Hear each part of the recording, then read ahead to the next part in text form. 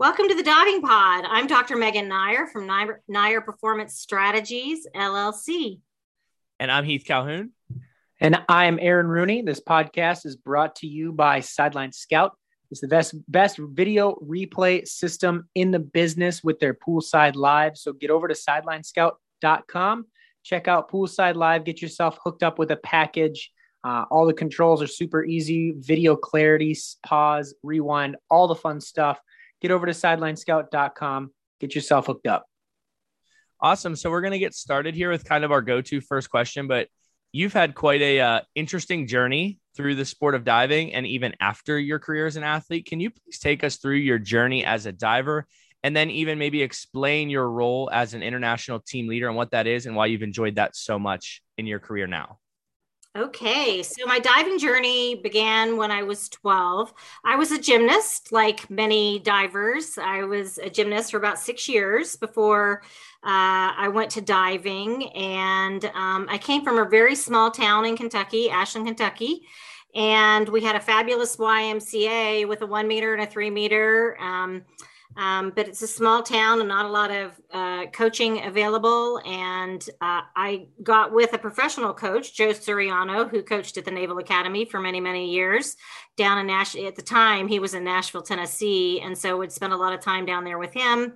Long story short, met Ron O'Brien at diving camp that when he used to be the coach at Ohio State University, and he would have diving camp down in Decatur, Alabama. And so met him there one summer, and he was making the decision to move to Mission Viejo, California. Felt like I had a lot of capability and asked me, and then subsequently obviously asked my parents. I was 16 years old, or I was 15 at the time, if I would be willing to move to California to follow my dreams of being an Olympian. And so that dream was born when I was a gymnast and was curtailed momentarily when my gymnastics coach was no longer able to coach the team.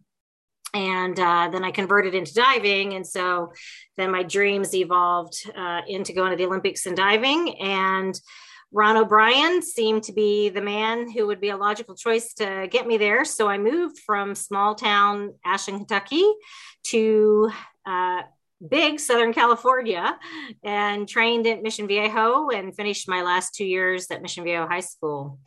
And then my last 2 years of high school at Mission Viejo High School. And then I went to University of Florida and dived there and then continued to do my club diving with Ron, who was at Mission Viejo until 85. And then he went to Mission Bay, Florida. So that was in the South Florida area with a new pool that was there.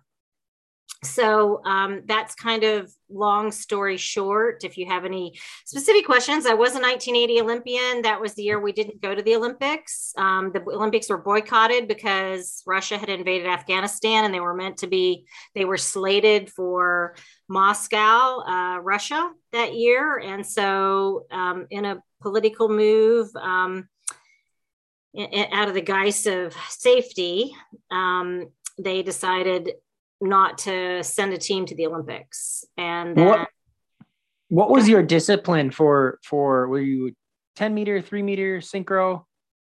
10 meter and 3 meter. So I made the team on both boards. Synchro wasn't a thing during my career. Synchro didn't come in internationally. We did synchro in shows, but there was no competitive synchro until mid to late 90s at the world level, and 2000 was the first time it was competed then, and my career was over in 1988. So just a few follow-ups from your diving career. So one would be what was it like diving with Ron O'Brien at that point in time? Well, it wasn't just Ron O'Brien. It was also, I was training with Greg Louganis. So you ask anybody, I guess the current analogy would be diving, or playing basketball in the same era as LeBron James. I used to say Michael Jordan, but he's kind of a thing of the past as well. But it just, I was extremely fortunate. I mean, it was also Jenny Chandler, who was a 1976 Olympic gold medalist. So when we moved to Southern California, every day was an inter squad meet was like a national championship. And so we had phenomenal athletes. And so I give that a tremendous amount of credit. And then when you get to watch literally the evolution of the best diver in the history of the sport, and I was just extremely, extremely fortunate. I mean, Greg was a major reason I ever got my tail end off of a 10 meter. I was not super happy about heights, and Ron really wanted me to dive platform because at that time we didn't really specialize the way that people tend to specialize now.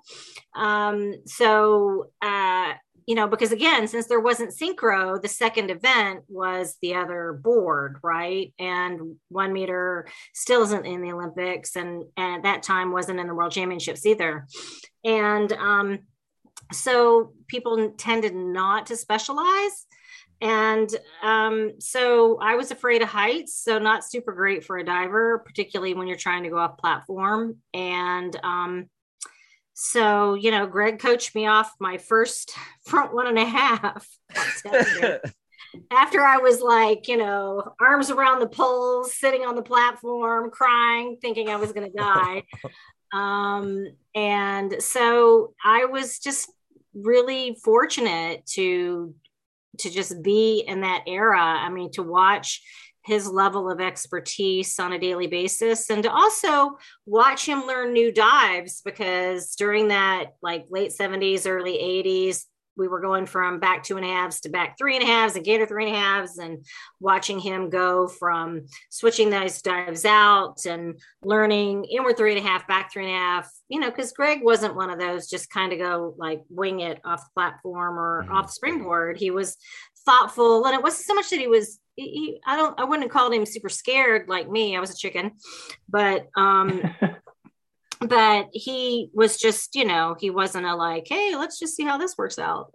He was very thoughtful and took his time. So it was really fun watching his evolution. That's awesome.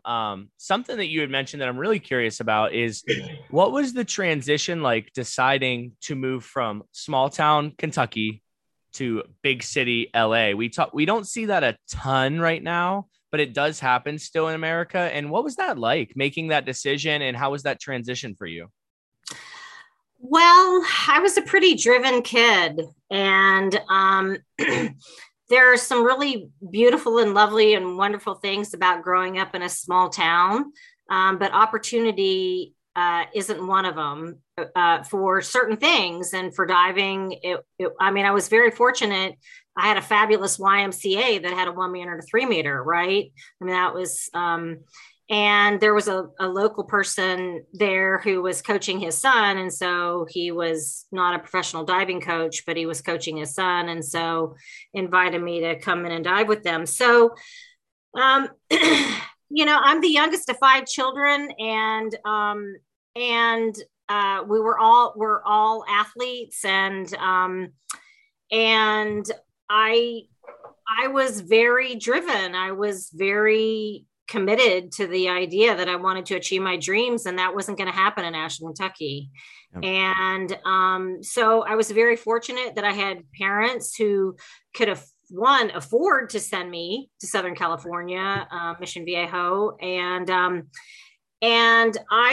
I walked off a plane to LA after meeting people I was going to live with for the first time. They had 2 sons that had dived, and I got connected with them through Sammy Lee, Dr. Sammy Lee, and because their sons had dived with Dr. Sammy Lee.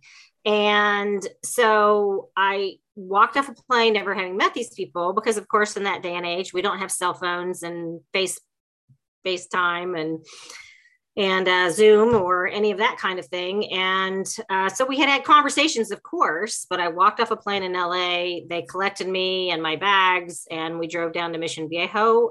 And that was that. And they were the most fabulous.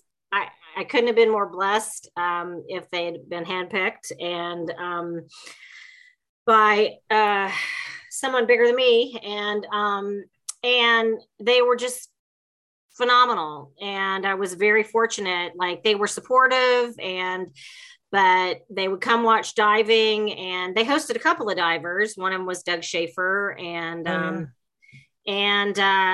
So they would come and cheer us on. And Ruthie and Hartzell both just passed away in 2020, or 2020. Yeah.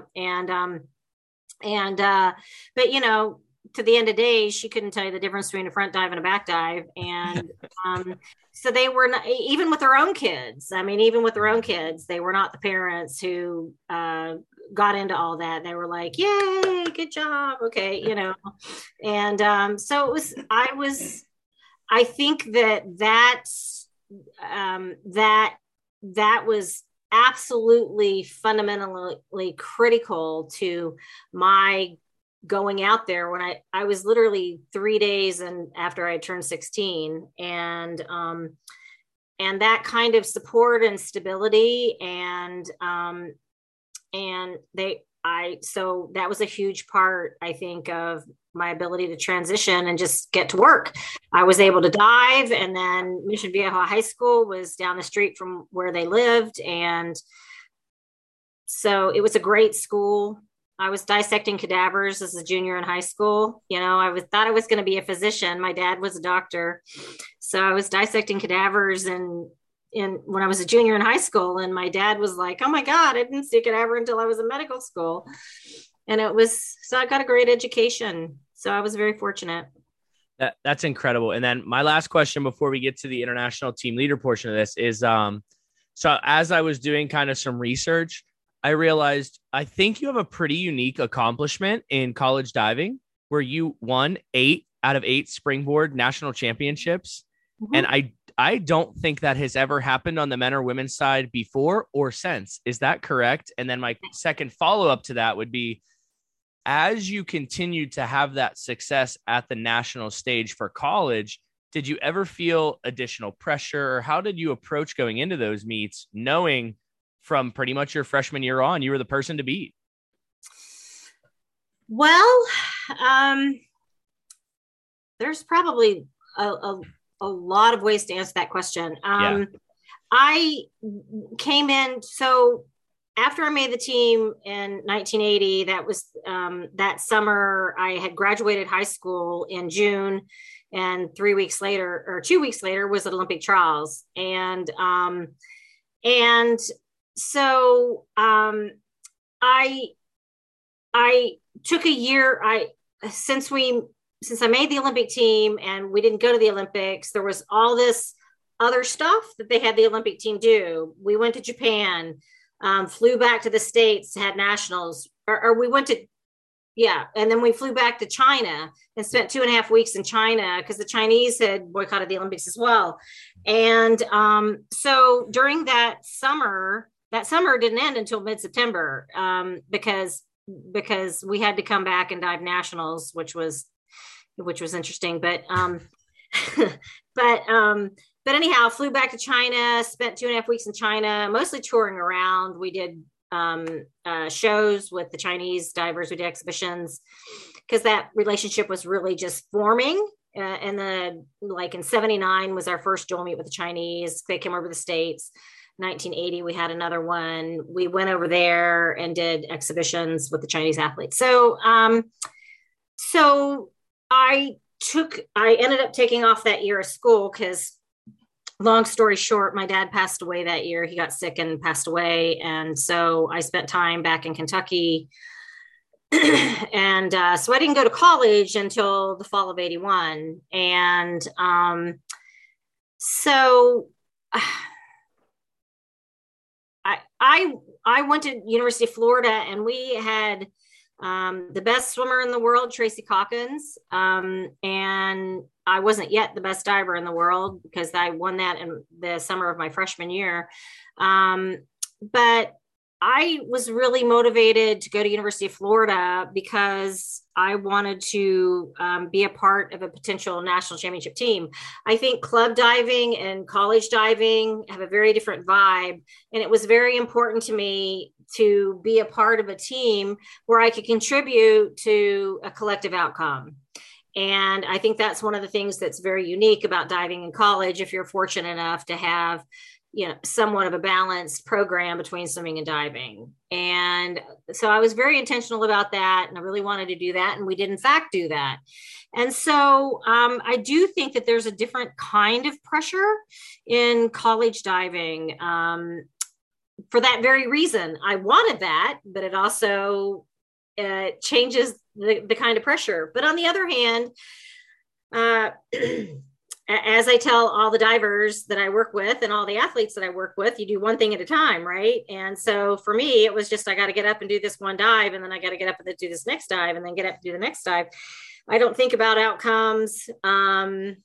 So pressure is really an internal experience, and it's also a frame of mind. And so to take the pressure off, you get up there and focus on the things you have control over, and you don't have control over what anybody else does in diving. It's not an interactive sport. And so, I think probably I felt the most pressure my senior year because, I had won 6 up to that point, and it was like, I really want to do this. I really want to clean the table. I really want to do this, because at that time platform wasn't in college.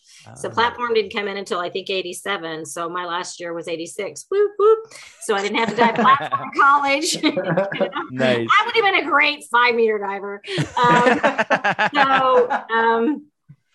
So I probably could have winged a, pretty good 5-meter list, but don't make me dive platform. But anyhow, so it was a different kind of pressure, and it was really interesting because, of course, the swimmers don't pay attention to you until you're up there, and then they go, yay, go, go, go, you have to win this. And I'm like, okay, well, so do you, turnabout's fair play here. You have to swim fast. But it was a great experience. The University of Florida was a really fabulous choice for me. And I got a great education, obviously had a very successful diving career there. That's not to say it was all peaches and cream, because whose college experience is, but the outcomes were positive. Awesome. And then just the last part to this question, you had mentioned before we got on here that you really enjoyed being an international team leader. Can you tell us exactly what that is and why you enjoy it so much? Well, they're not doing it as much anymore, but I've been the team leader on multiple international trips, like 3 junior worlds, and then a World Series meet, and what used to be the USA International, but which is now the USA Grand Prix, part of the FINA Grand Prix series. So multiple times for that.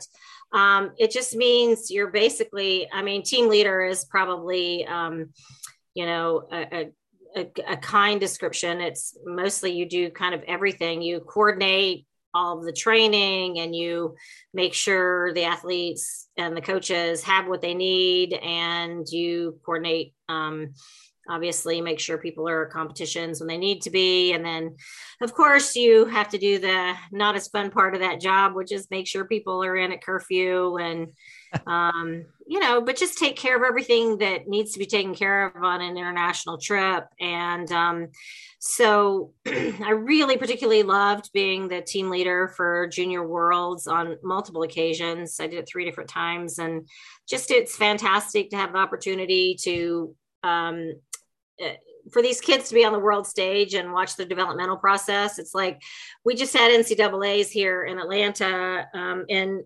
March, and men's and women's, and to see all these kids I'd been on trips with when they were juniors, and they're here at college, and some are finishing their careers. And it was just really, it's been a blast to watch them develop and follow their careers and be a part of this generation of divers. And so I really relish that experience, and pretty organized, pretty big fan of wanting to provide every opportunity for these kids to be at their best. And if I can contribute to that in any kind of way.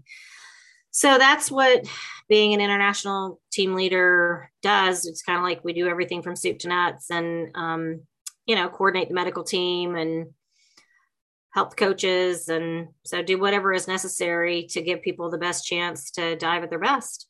Wonderful. Very good. So you mentioned, excuse me, you mentioned being a part of this new wave of divers, this new era of divers, and you being excited about that. I'm going to segue into this next question. We were connected through John Fox, and John Fox, for me, I feel, and I could be reaching a little bit, I feel like is my generation's Ron O'Brien. And you have dealt with Ron, and you were coached by Ron, and now we all know John Fox. I'm curious as to what your relationship is with John, and explain to the listeners how you guys got connected. Well, I've known John since he was diving at University of Kentucky. I've done some judging, and so I've done a fair amount of SEC or ACC or NCAA judging. And so I knew John as a diver, and I'm originally from Kentucky, so I have an affinity for University of Kentucky. Everybody in my family went to University of Kentucky, all my siblings other than me, and so big University of Kentucky basketball fan. And so John and I, fast forward, worked together.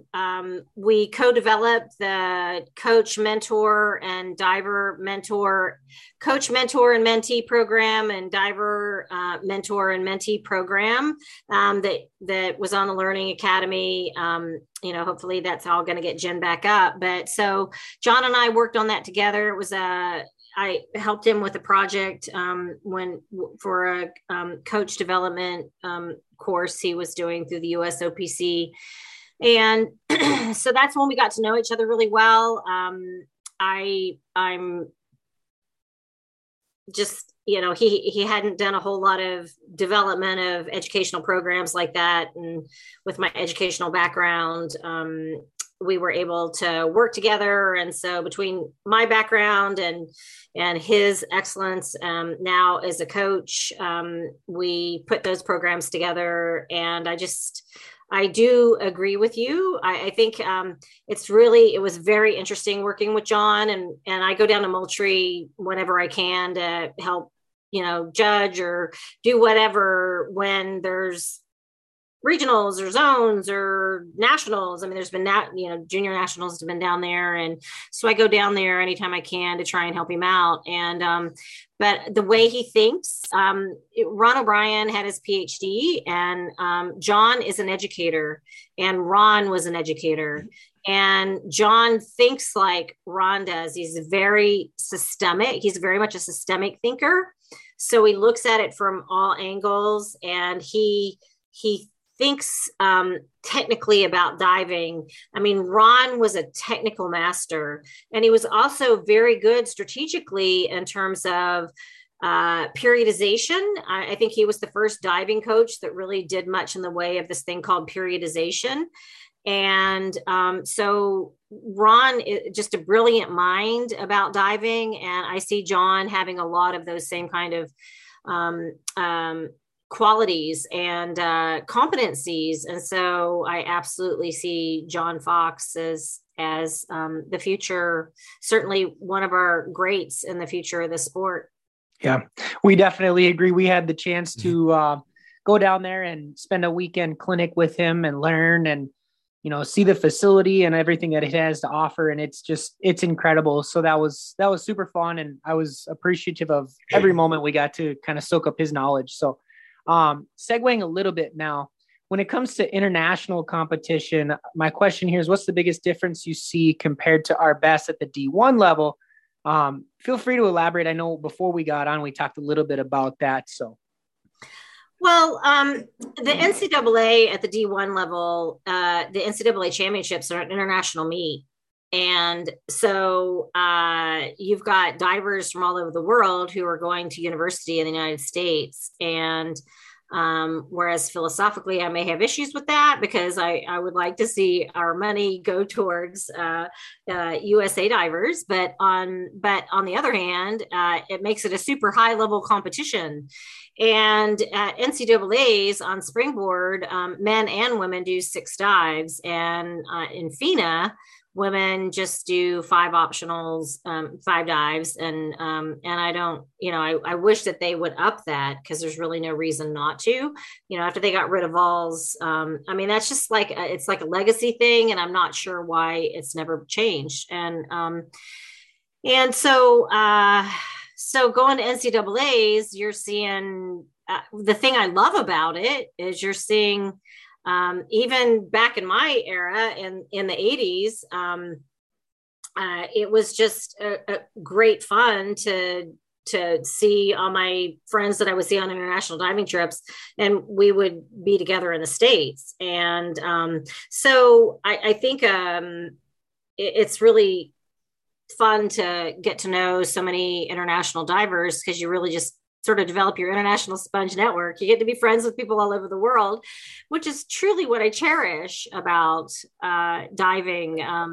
I have this deep belief that international sport can save the world because nothing else is going to. And so it's really fun, I think, to have that opportunity to be collegial, literally, with people from all over the world. But as terms of the quality, it's really no different. Because you see a lot of these people who are diving the NCAAs and they're all then diving, even at the University of Florida. I had lots of teammates, whether they're divers or swimmers, who were swimming or diving for other countries. And so they were at the world level in their own countries. And so it's very, very high quality diving for sure.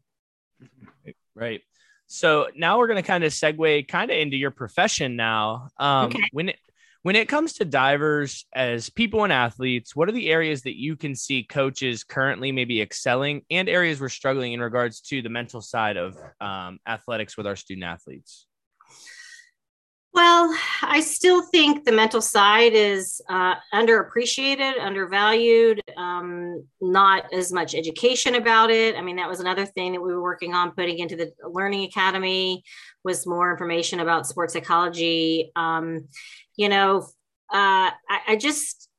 One of the things that Greg Louganis will talk about is that he will say that he was taught how to do deep belly breathing and imagery when he was 3, 4, 5 years old when he was dancing, because he started in dance. And so I really see some of the basic things that can help athletes not being taught. I've taught people how to diaphragmatically breathe 8 billion times at this point. And it ought to be just a basic fundamental skill that every single coach has. And they teach it from the moment the kid comes into, I'm not so sure about lessons, but maybe so, because, you grab them at lessons, we got to look at our entry places and the reasons why some people don't continue on the sport. And in diving, what I say to all the people I work with in diving, and also when I work with gymnastics, is you've got to have a manageable relationship with fear. Fear is just part of the landscape.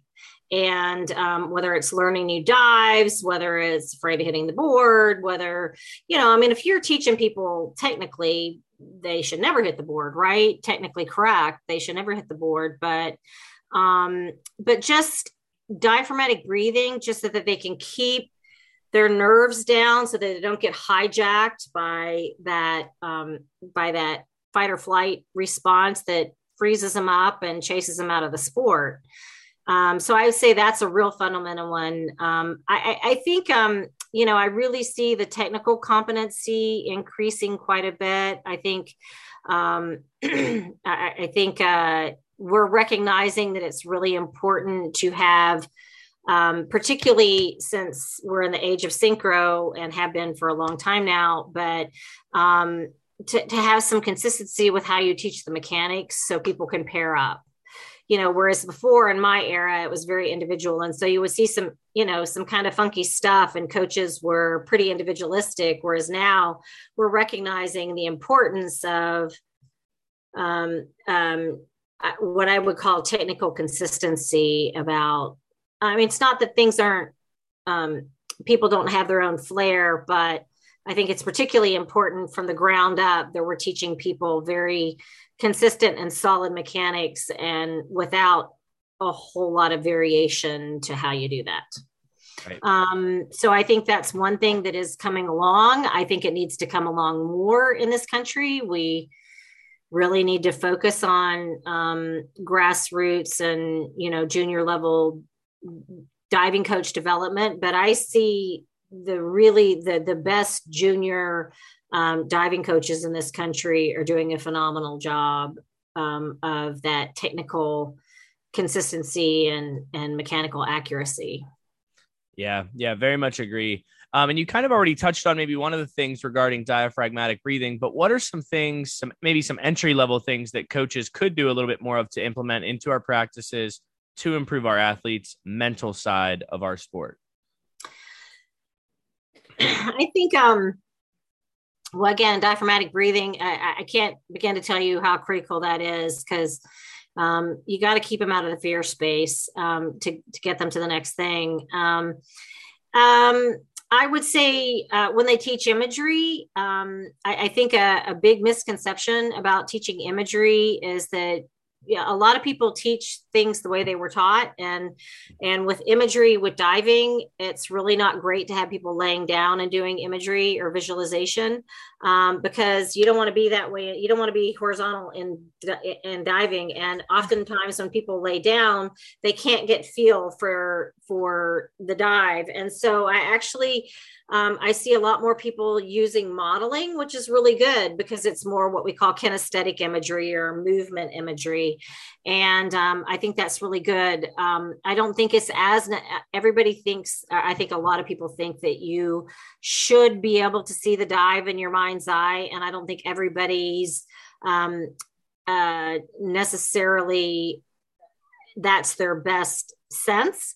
And so I don't think it's totally necessary that they can see a dive in their head, but as long as they can move through it or and they can be aware in that way, I think that that's really important. And so I think making sure that people teach that particular skill well and don't obligate people to lay down and try to see dives because, that's not how you want to end up on the water.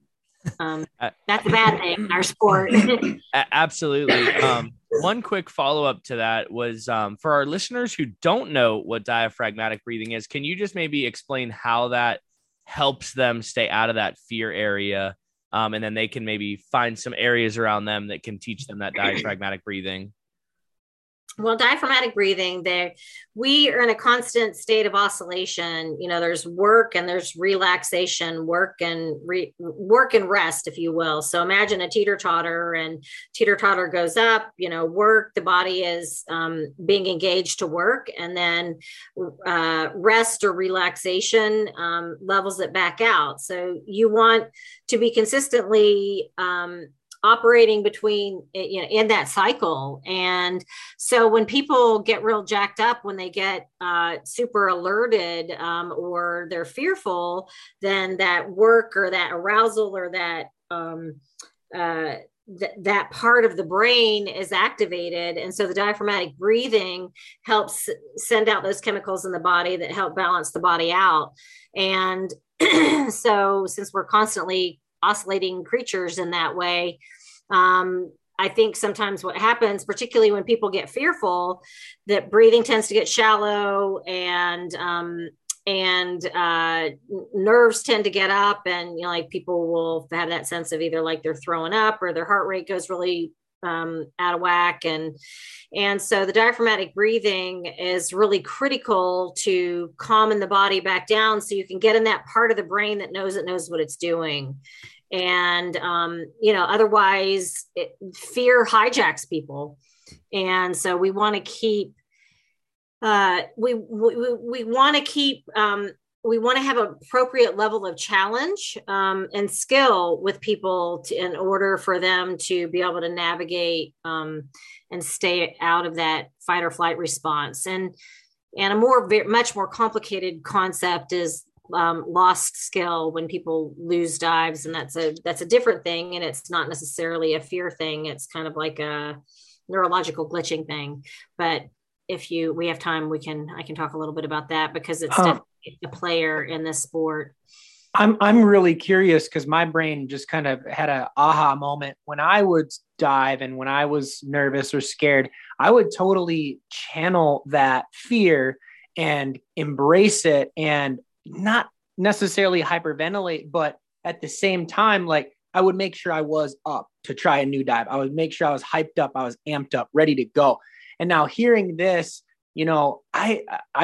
I'm sure this is a foolproof method and works. I've just never heard it like that, where you kind of need to calm yourself down. Is there a adrenaline element that either goes away, or what part of that?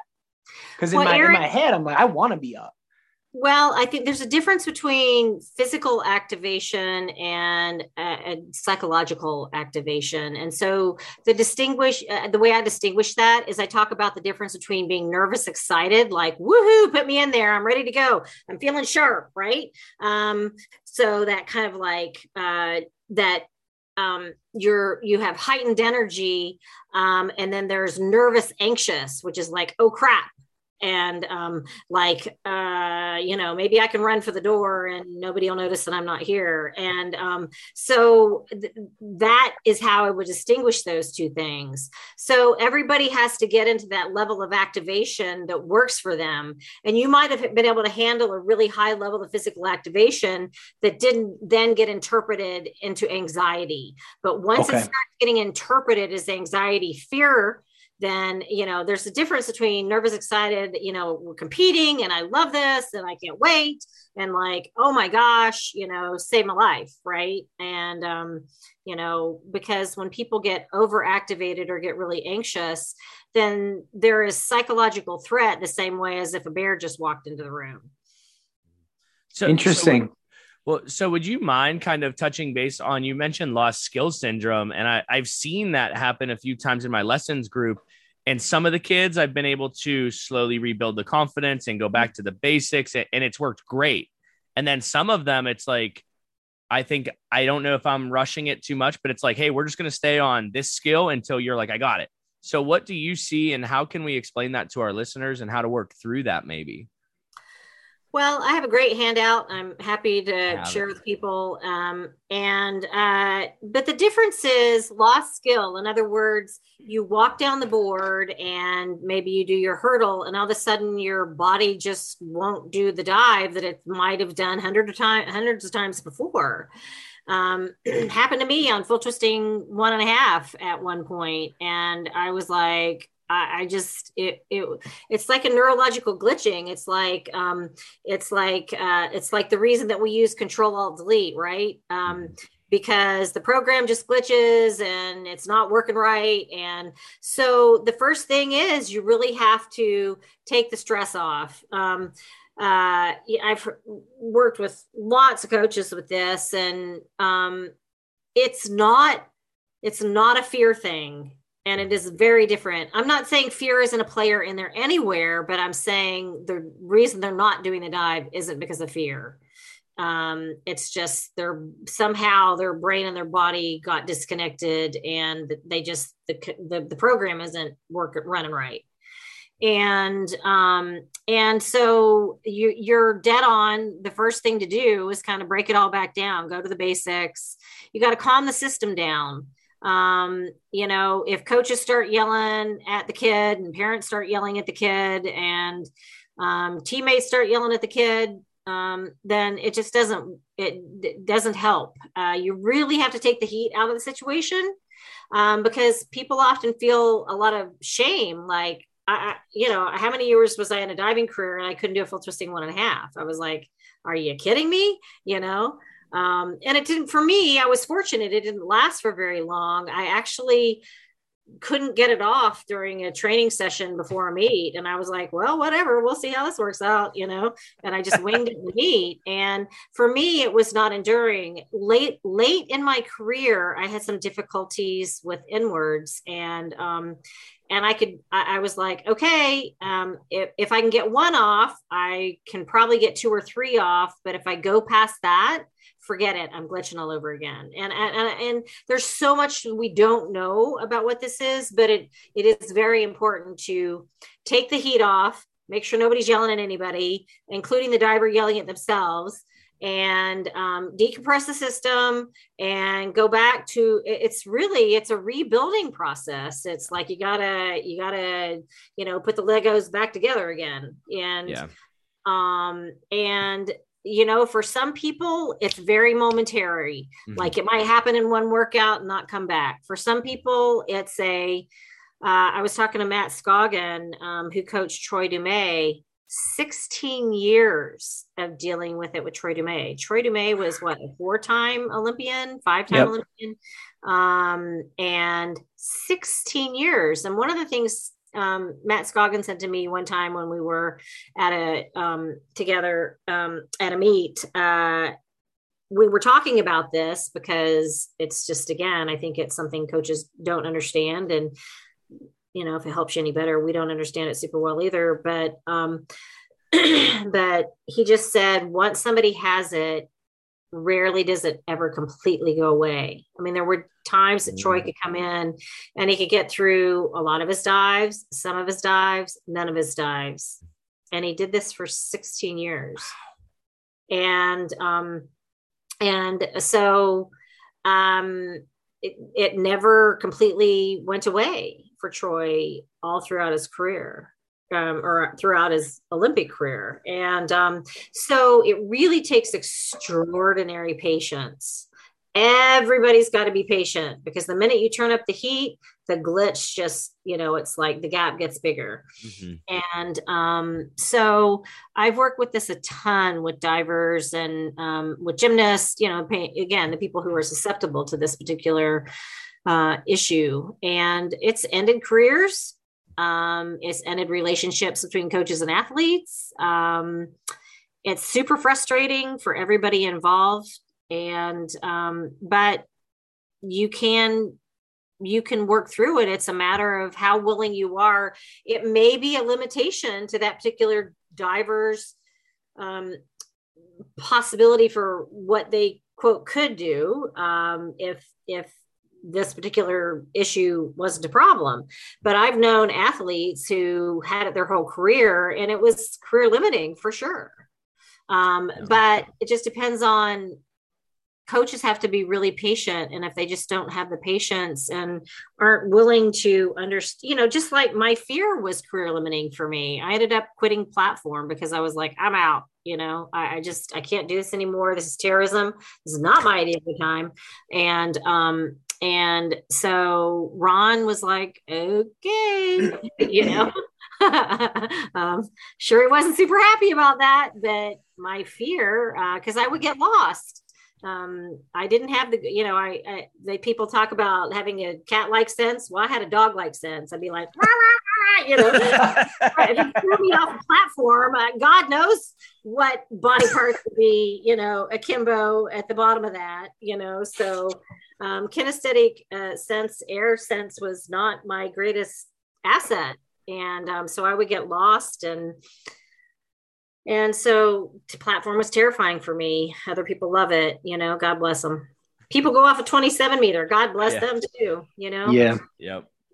So I just have to say this, because in the history of this podcast, which has only been about a year, I think I just learned something way beyond what I could have ever possibly learned. I've never had an athlete with lost skill syndrome.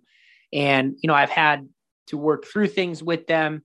And of course, I divert to what I know and what I've been taught and what I've been shown. And I came from a snowboard background where everybody's hyping you up. Let's go. You can do it. You got this.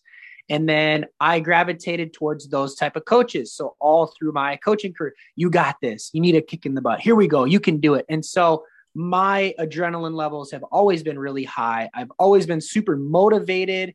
And then in turn, that's kind of what I pass on to my athletes too. When we're learning something new, I will totally use my upper diaphragm and breathe and be way elevated so that they're excited. They can see I'm excited. Let's get this done. And what I'm realizing is that I'm incredibly lucky that I haven't had somebody had this loss syndrome skill, because I'm doing the exact opposite of what you should be doing. And it was really cool to kind of like recognize that as I'm sitting here, because I totally am like the biggest cheerleader and you can do it. And I've never yelled, but I get really excited. And I feel like that excitement gets the divers to do what they ultimately want to do. And in some cases it's, you need to balance those scales, like you were saying earlier, a little bit better. So I just had to say thank you for that. That was fun. Well, you're welcome, but that doesn't necessarily mean you're doing it wrong, because lost skill syndrome is different than that fear before somebody does a new dive. And sometimes, but you can't overhype people to the point where they don't feel they're already hyped enough, so. Right. So, like if you had been if Ron had been a super hyper coach, which he wasn't, is like getting Ron to emote was our biggest challenge. But, getting, again, every kids are different. I mean, like you come from snowboarding, which is a very different culture. And that's not to say there aren't those type T personalities, those big thrill seeking personalities. And those are the ones that are more likely on 10 meter than people like me. I'm not that way. So it's really a personality thing, and it's about what the kid thinks. I think it's really important that a coach believes in an athlete and says, hey, we got this, because pairing up with them even psychologically when they're about to wing that dive for the first time, no matter how many times you've had them in the belts, no matter how many lead ups they've done, no matter what, that's still that psychological and emotional rope that you've got connected, that telepathy between the two of you, and it can be really good. So I would not say that you're doing the wrong thing. I think it really depends on the kid, Sure. I think some kids can handle a higher level of, again, that physical activation, as long as it doesn't flip into that anxiety, or the only way they'll get off is like, come on, you got this, you can go, you can do it. All right, you got it. So I don't think you've been doing it like uniformly wrong. Perfect. Just make you feel better. Yeah, well, I appreciate that. So next one here is, can you explain what Neyer Performance Strategies is and what you provide? Okay, well, I do performance and health psychology work at the individual, team, and organizational level. So I sort of have, two different sides of my world, which is the sports psychology side, or performance psychology side, where I'm working with all sorts of performers. I've worked with musicians, I've worked with actors, I've worked with singers, I've worked with, but the vast majority of my individual work is with athletes. And so I do everything from soup to nuts with my athletes, everything from performance consulting.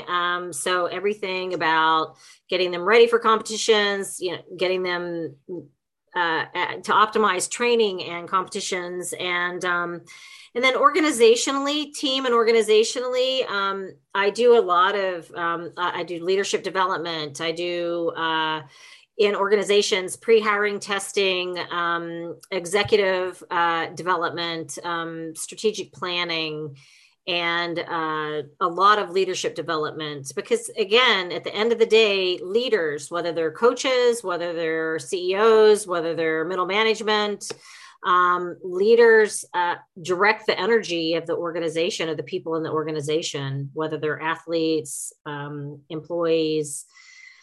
And so I I think about things very systemically. I really love working with coaches because, the athletes, the end users, and the people who are impacting the athletes on a day-to-day basis are the coaches. And so I really like consulting with coaches as much as I like working with individual athletes, because if they can change the way they do things, then that impacts a whole lot more people. And so I love working with coaches, and I think coaches don't get enough coaching. I love that. A follow-up to that was, I would just ask you, is there any literature or books that you would recommend for coaches to read, whether it's about the performance side of things or leadership side of things, that are like your go-tos that you think could help coaches have more of that coaching or knowledge? I think one of my favorite ones is Jim Loehr, Loehr. He was one of the original sports psychology people in this country. He wrote the book, The Power of Full Engagement. And every single coach, every single leader I work with, I have them get that book, because it talks about, again, optimal performance is an energy management issue. It's your physical energy, your mental energy, your emotional energy, your spiritual energy. And spiritual energy is what you're aligned with, what really matters to you. And so my spiritual energy was aligned with, I wanted to win the Olympics, and I wanted to be the best diver I could be. And so I think about that for coaches. And so you talk about directing that energy, and that's what optimal performance is, really an energy conservation thing. And it's also how people can recover from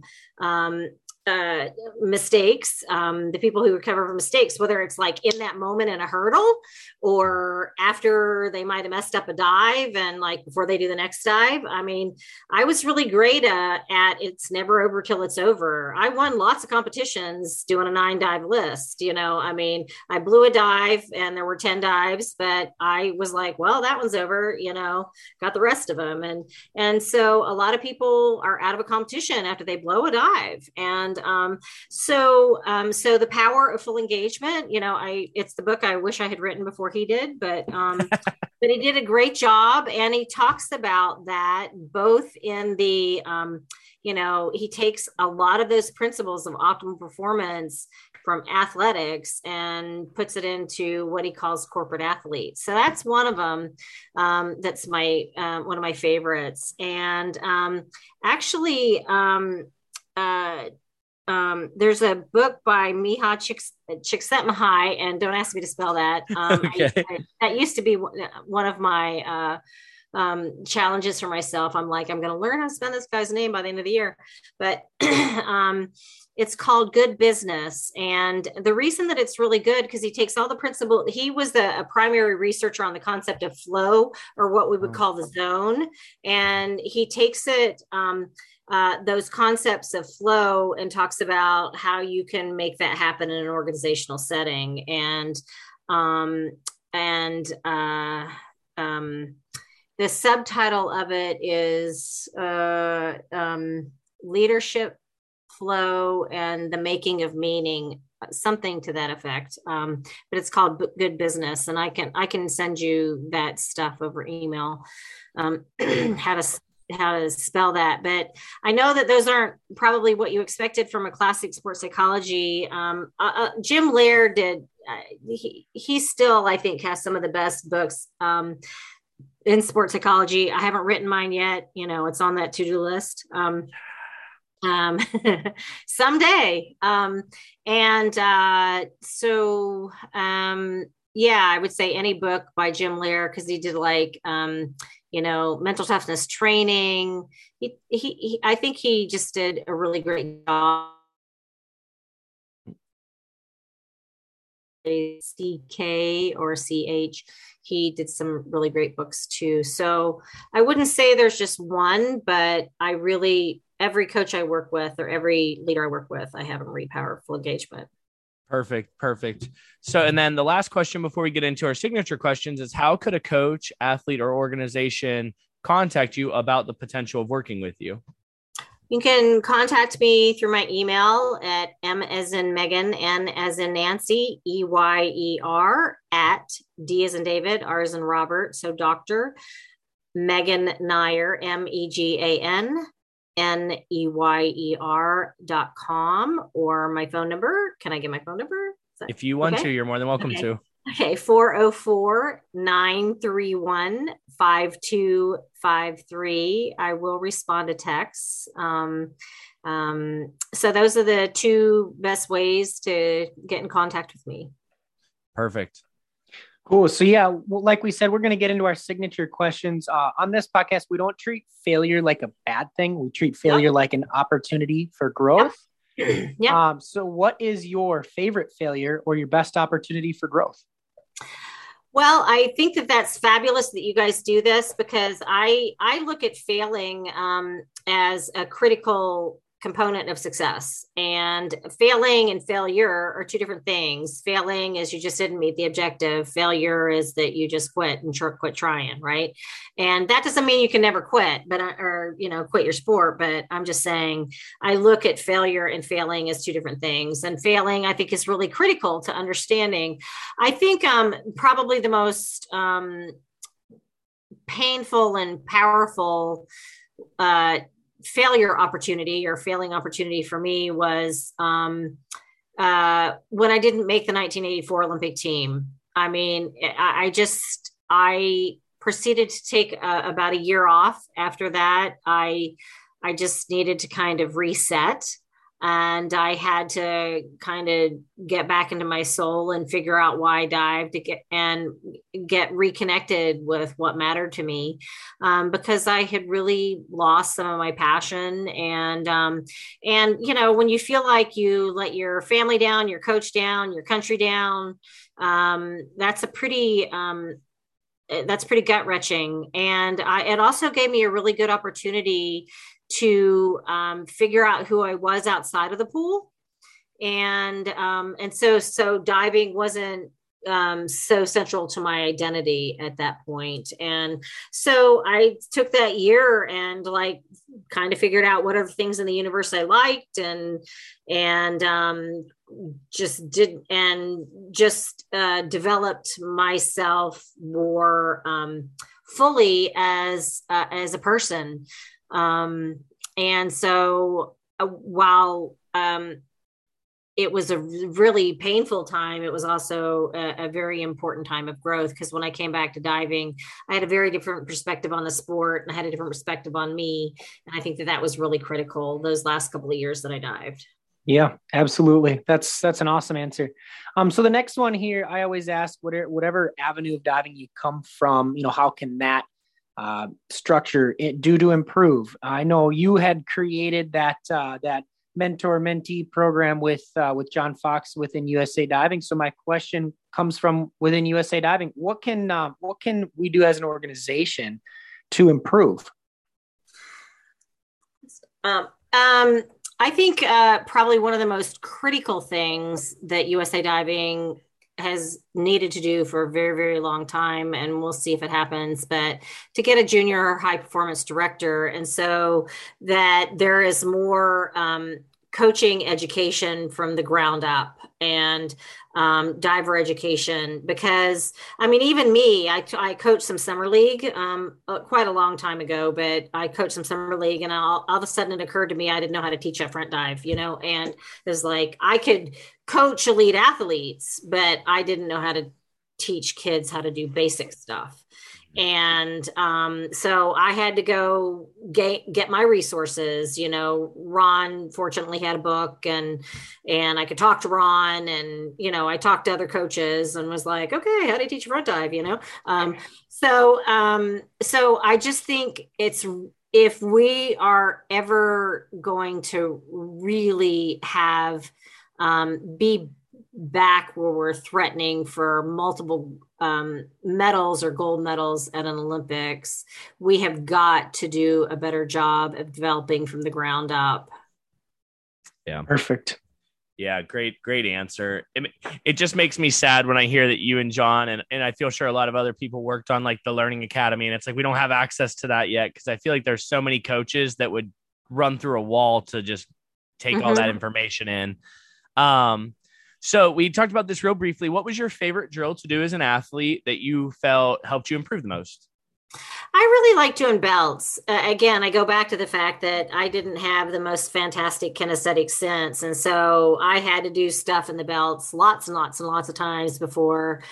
And again, didn't have that personality that I wasn't afraid of doing things. And so belts for me were super critical. And Ron was just a phenomenal, like Ron and also the assistant coaches that worked with Ron. He was fabulous. He was great at pulling ropes. And so probably saved my life.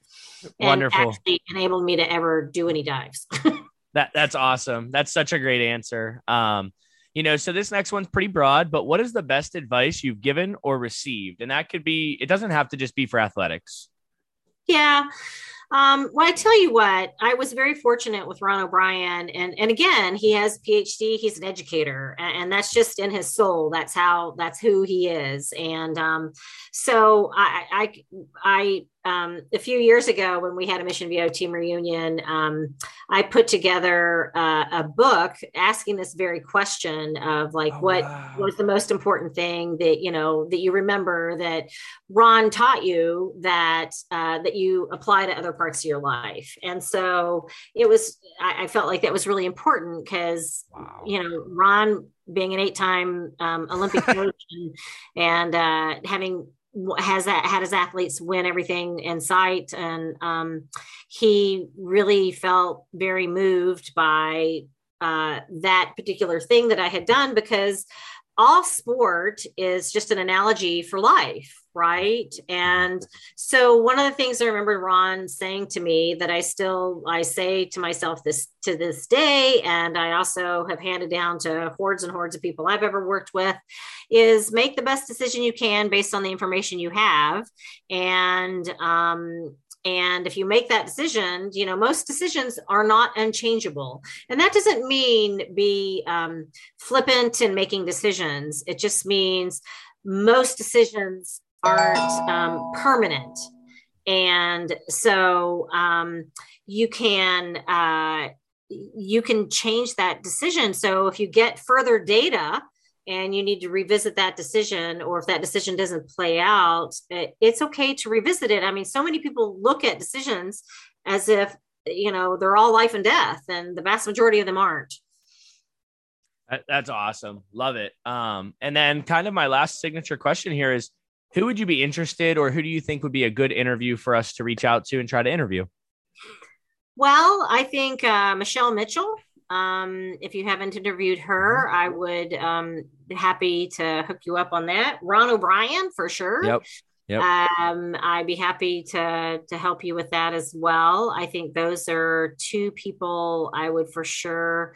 I mean, there's lots of folks in the diving world. I think Mary Ellen Clark, you would enjoy talking to her.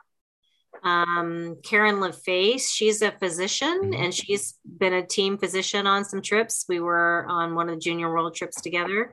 And so that was blast because we go way back. So she would be a very interesting one to talk to. Kent Ferguson.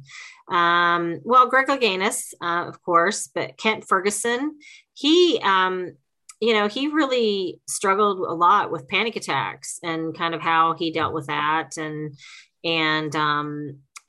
so he would be really fun to talk to as well. So there's lots of folks in my era that I think would be interesting for you to talk to. So I'll give you more. Awesome. I'm happy to make connections for you. We will 100% take you up on that off air. Thank you so much.